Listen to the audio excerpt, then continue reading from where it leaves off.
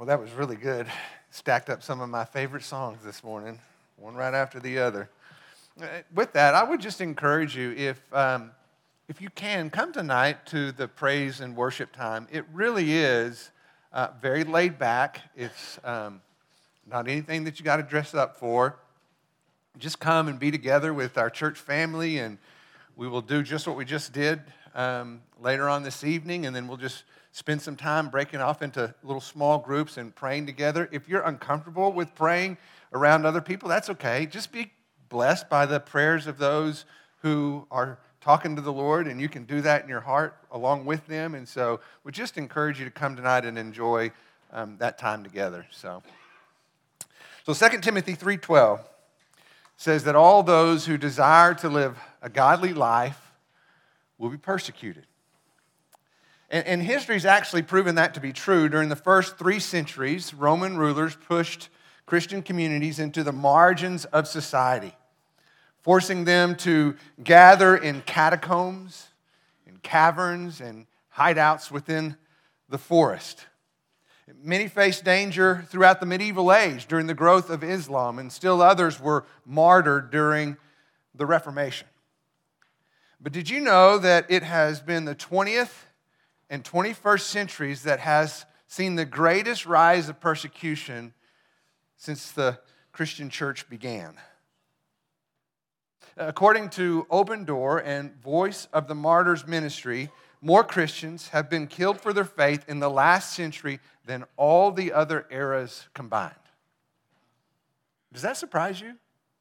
Honestly, it kind of surprised me when I read that, but according to 2 Timothy 3:12, I don't guess it should surprise any of us. But the reason I tell you that is just to simply make the point that the Christian community is no stranger to opposition. And whether those threats are visible or invisible, the same enemy is behind them all. Satan's goal is to use whatever means possible to disrupt the unity of the Christian church. And he does so because he understands that the church is at the heart of God's mission for the world. And the gathering of God's people is like the epicenter of how that mission is ultimately fulfilled. Last week, Jeff did a great job talking about what it means for us to devote daily. And I would encourage you, if you haven't listened to that, please do so. One, because it was great, but also because this 4-part series that we're doing is intended to link together. And so you need to understand one to appreciate the other, and each of them in succession. So please take time to do that. This morning, I'm going to continue the series and talk about what it means to gather weekly. As individuals, we devote daily in order to grow in grace. But as a church family, we gather weekly in order to experience grace upon grace. And I know, unfortunately, this is a sensitive topic in our world today. And it makes me sad that that's the case. And it also makes me nervous as I enter into this topic and try to teach. And so here's how I'm going to approach the subject. I want to be very clear. I'm not going to tell you what you need to do on Sunday morning, either individually or as a family. But here's what I will do. I will give you a biblical basis as we look at God's word for you to make that decision for yourself. Because let's be honest, look, there will always be obstacles to the gathering of God's people, right? Whether that's as simple as getting a young family dressed and out the door on time on a Sunday morning, okay? That's no small feat. Or something more, yeah, thank you for the amen. That's good. I love that. But it could also be something more serious too, like the reality of persecution. Or in our world today, the presence of a pandemic. But in every case, our decision when we draw the line has to be made on a biblical basis. So this morning we're going to talk about how the gathering of God's people is a part of God's design. And within that design there is grace-filled goodness for God's people. And even more important, we see the glory of Christ exalted within that design and in the goodness that we experience together. So with that in mind, let's go to the Lord in prayer. Father, as we come to you this morning and enter into this topic, I just ask that you would, one, calm my heart, that I would be able to speak clearly and be led by your Spirit to speak truthfully. I also pray that you would calm the heart of our people, both those that are here this morning and those that are not, who may be listening. We would put away any preconceived ideas of what we think is going to be said or what the opinions of people are, and we would just listen to your word, speak to our hearts, and lead us accordingly. Lord, we pray this in your gracious name. Amen. All right, so as we enter into this topic, let's start at the beginning. In Genesis chapter 1, we have the creation account where God brought all things into existence. And if you read it carefully, you'll realize that there's an evidence of perfection in the pairs. Let me give you an example. On day 1, there was day, and then there was night. On day 2, you had the heavens above, and you had the earth below. On day 3, you had the plants, and you had the trees. On day 4, you had the sun, and you had the moon. On day 5, you had the birds of the sky, and then the fish of the sea. And then on day 6, God created the beasts of the field, and then he made man in his own image. Genesis chapter 2, verse 19 says, "Out of the ground the Lord formed every beast of the field and every bird of the sky, and he brought them to the man to see what he would call them. And whatever the man called a living creature, that was its name.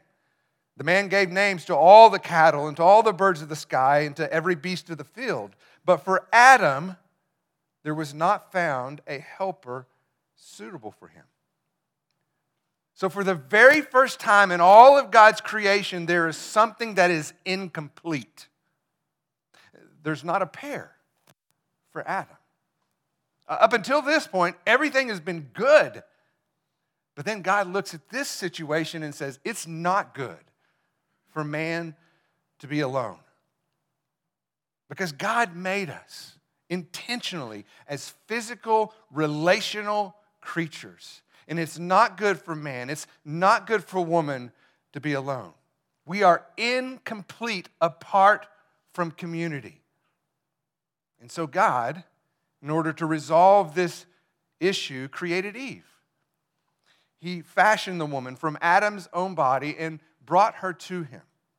Genesis chapter 1, verse 27 says, God created man in his own image. In the image of God, he created him. Male and female, he created them. And we need to understand that Adam and Eve were made for more than a marriage relationship. As important as that is, it was the means to an end, because he went on to tell them, be fruitful, multiply, and fill the earth. Marriage is a means by which we create a community of God's people. By God's design, we were created from community, for community, made in the image of the undivided fellowship of the Trinity, from community, for community. It's God's design. God designed humanity to walk in fellowship with Him and in loving community with one another. And yet, when we choose to live outside of that design, it never goes well. I don't know if you figured that out in your own life. I've certainly figured it in mine. Okay? When we live outside the boundaries of God's design, it doesn't go well. We see that with Adam and Eve when they chose to go their own way. And as a result, what happened? They hid from God instead of drawing near to Him. And they blamed and opposed each other instead of encouraging and lifting each other up. So, as a result, God began His plan to restore what sin had broken. And believe it or not, He did this through a community of people. It was the Israelites, a people set apart to walk in fellowship with God and in unity with one another, fulfilling a purpose that was protected and affirmed as they gathered together in worship. We see that when they were in the wilderness and they gathered around the tabernacle. And then once the temple was built, they gathered around the temple.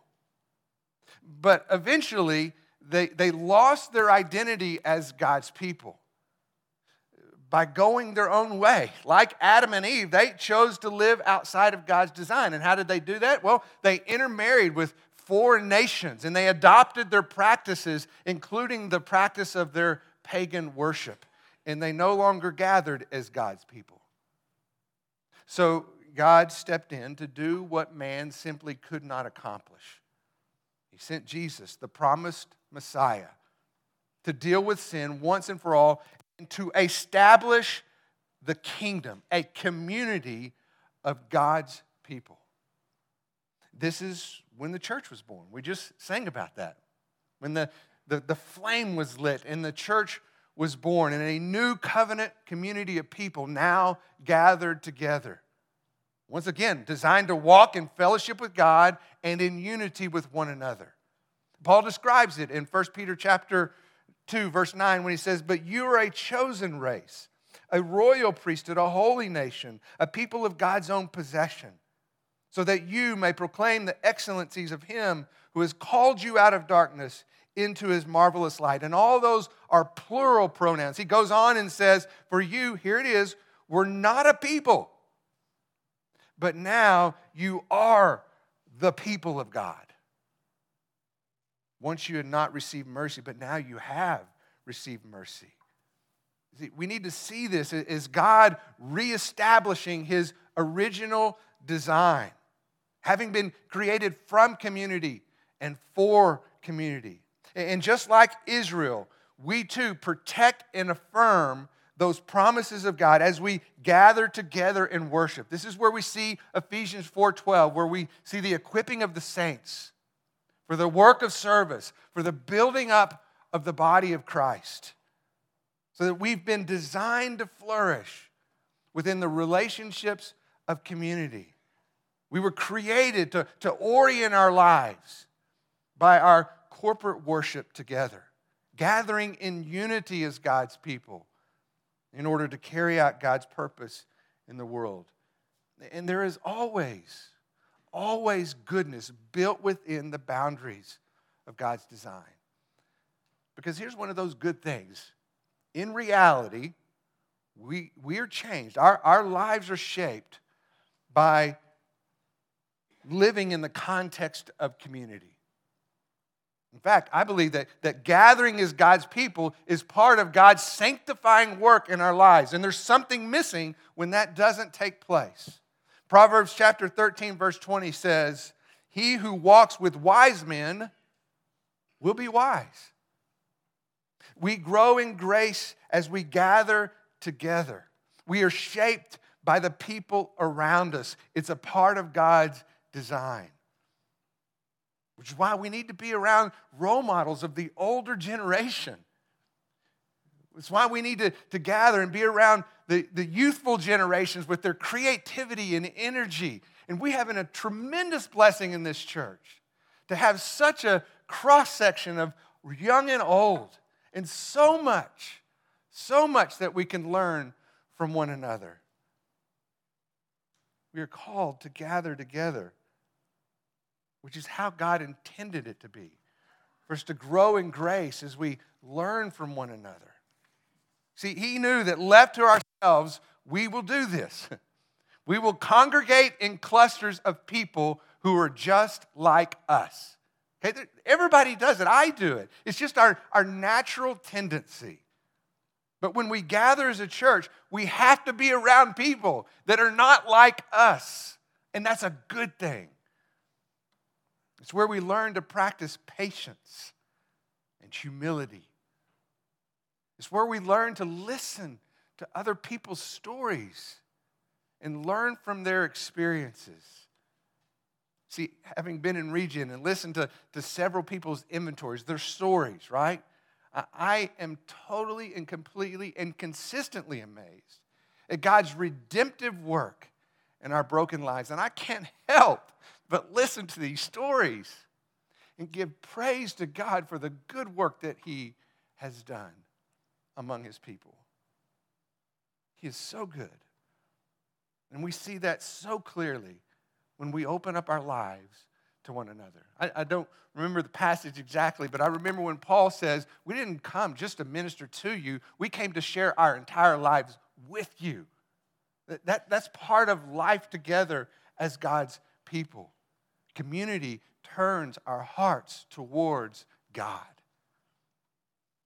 You see, when we step out of that environment, it's way too easy to become selfish. I actually notice some of this even when I go on my study leave, right?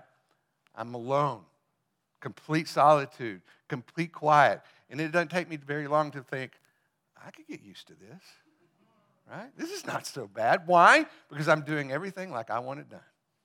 Get up when I want to, eat what I want to, exercise when I want to. Everything is what I want. And it's really nice. And it's easy to get used to. But when we step out of that environment, it's easy to become selfish. Because outside of community, it's all about me and what I want. Augustine called it homo incurvatus in se, which literally means turned inward on oneself. I love that because it's so descriptive of what I've experienced in my own life. Left to myself, I turn inward on myself. This is a natural tendency for all of us, unless we live in a community that calls us to something different. And praise God that we do within this body of believers. And knowing that this is important, we see Scripture speaking to it over and over again. It shifts us from being a consumer of information to being a servant of people. Comforting those who are suffering from something that maybe we've gone through ourselves. How many times have you been in the midst of a situation and somebody gently and patiently comes beside you, who you know has walked down that same road? And how comforting is it to sit down with somebody who you know truly understands? Maybe not experiencing exactly what you went through, but is willing to enter into your suffering with you. I mean, that's powerful, powerful truth. Being in the presence of people to listen when someone just needs to talk. That's why the New Testament epistles are written to a local body of believers, a community of people gathered together. They read those letters like we do here among the church gathered together to unpack it and understand what it means and how it applies to their lives. And knowing that was so important, we see the command in Corinthians chapter 10, verse 23, not to forsake our gathering together, as is the habit of some, but instead consider how we encourage each other towards love and good deeds. This is where we practice the one another's of Scripture. Those were written for how we live life together. See it in Romans chapter 12, verse 10, when it says to be devoted to one another, to give preference to one another in love, to serve one another. As we see in Ephesians chapter 5, speaking to one another in psalms and in hymns and in spiritual songs, singing and making melody with your heart to the Lord. Brian did it again this morning. He often tells us that when we gather together in worship, it's not just us singing praise to God, which is really important, but we are singing truths to one another. That's also important. And we need to hear that as we sing and worship with each other. As we grow in grace, we are creating a culture of grace, and that culture shapes how we live our everyday lives. We see that kind of being played out in 1 Corinthians 12, where Paul talks about the interdependence of the body of Christ. He does so by using the illustration of a body, and he takes the church that is filled with all kinds of individuals with all kinds of different gifts, and he compares that to the body that has a variety of important parts. And he tells us that it's not just some random collection of things that God just threw together, but that there's design and there's purpose on how things fit with one another. Which is why he says in 1 Corinthians 12, verse 18, but now God, listen to this, has placed the members, each one of them, okay, individually to a person, in the body just as he desires. It's purposeful. It's intentional. goes on earlier in that chapter and he said, to each one is given a manifestation of the Spirit for the common good. So each person placed in the body just as he desires is uniquely equipped to be a blessing to someone else. Or to say it another way, God created us with needs to be filled by other people that gather together as God's people. So we are both sanctified and we are strengthened in the context of community. We are shaped by the people around us. I love what Jonathan Lehman says when he writes this. He says, think about it. Maybe you've struggled with a hidden hatred toward a brother all week, but then his presence at the Lord's table draws you to conviction and confession. Or maybe you struggle with suspicion toward a sister, but then you see her singing the same songs of praise and your heart softens. Maybe you struggle with anxiety with all that is happening in our world today, but then the preacher declares Christ's coming in victory and vindication. Or maybe you're tempted to keep your struggle in the dark, but the older couple's tender but pressing question, how are you really, draws you into the light. He goes on and says, none of this is experienced virtually. God made us physical and relational creatures. Neither the Christian life nor the life of the church can be fully downloaded. It must be experienced. God designed us to flourish in a shared experience of corporate worship, the public reading of God's Word. And God's Word commands us to live out the sacraments, sacrament of Holy Communion as we gather around the Lord's table, the celebration of believers' baptism as we rejoice with all the saints in someone coming to faith in Christ. It is a testimony of Scripture and therefore the calling of our lives as God's people. The gathering of God's people is a part of God's design. It is for our good, and ultimately it's for His glory, which is the most important point. And so to illustrate that, I want to use this example. If you've ever been to Washington, D.C., you've probably walked down a street known as Embassy Row. It's really fascinating. It's an area of town where really many of the embassies from around the world are all located. You might walk down the street and see a flag from Japan on one building and then a flag from Italy on another. You walk a little further, you might see a flag from Mexico on one building and then a flag from Finland on another building. In fact, there are over 170 embassies represented in that area in Washington, D.C. And if you were to walk into one of those embassies, okay, if you were to step into those embassies, it would be like entering into another country. Because immediately you would be confronted with the realities of what exists in that country. You would hear it as they speak their native language of that country with which they come from, giving you a taste of their culture that they live in. You would see it in their mannerisms, how they dressed would all be consistent with that native culture that they came from. If you were to sit down and have a meal with them, you would taste the delicacies of their native land. And if you were to have the privilege of sitting in on one of their meetings, you would hear some of the discussion of diplomacy and strategic planning that would be a part of their country and how they're existing in the world today. I tell you this because I think the same thing should be true of the church. This is an embassy of heaven. This is an embassy of heaven. This is a place where the citizens of heaven gather together. Exiles in this world that is not our home, coming together in our embassy with people who are just like us. And when you walk in that door, you should hear it in the language we speak. The language of faith, of hope, of love.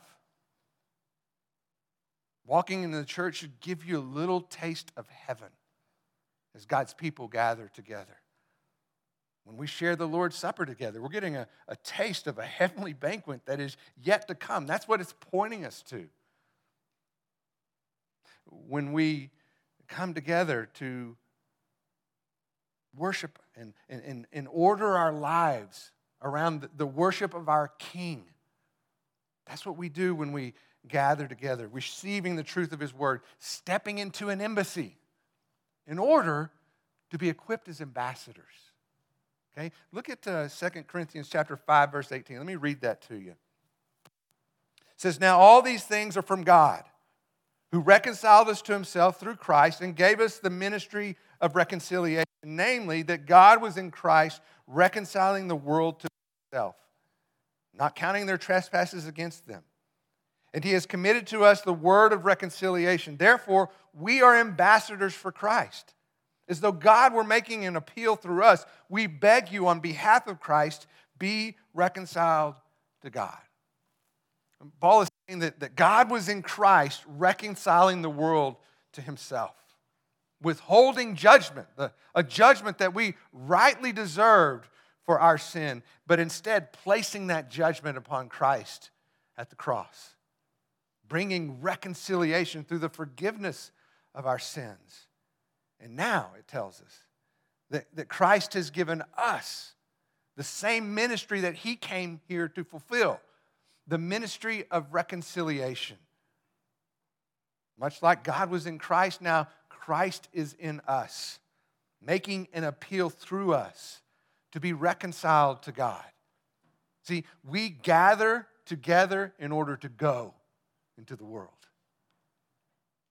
We come here to be equipped as ambassadors for Christ, bringing glory to God through our lives of worship as we extend the gospel to the world around us. All of this, every single detail, is God's design for our good and for His glory. He places the members, each one of them, in the body just as He desires. He equips each person individually with a manifestation of the Spirit that is to be used for the common good of God's people, allowing each person to contribute something that another person needs, building His body with a divinely ordained interdependence, knowing that our life and community is a means to our sanctification. We are changed by the people that are around us. He calls us to be devoted to one another, to give preference to one another, to serve one another, learning to be around people who are not like us, but knowing that we have the most important thing in common, Jesus. And that's enough. That's what draws our hearts together. We meet in this embassy of heaven in order to be equipped as ambassadors for Christ, living out our lives as ministers of reconciliation, proclaiming the excellencies of Him who has called us out of darkness and into His marvelous light. God's people have been designed to flourish within the context of a loving community. We were created to orient ourselves around the gathering of corporate worship, gathering in unity as God's people in order to carry out God's purpose in the world. That's what we do. Now, I said in the beginning that I would not tell you what you needed to do on a Sunday morning, and I'm going to keep my promise. But what I would ask is that you make your decision on the biblical truths that we have looked at together this morning. God's design for God's people, for their good, and for His glory. And with that, let me just take a moment to tell you how much I appreciate you. How much I see the evidence of your love every time we gather together. I told you in recent weeks how many notes or emails or text messages I've received recently just telling me stories of how someone in this church reached out to them during their time of need and how grateful they were for that. Man, every time I read one of those, I'm encouraged. And I know it's true because you've done the very same thing for me and my family.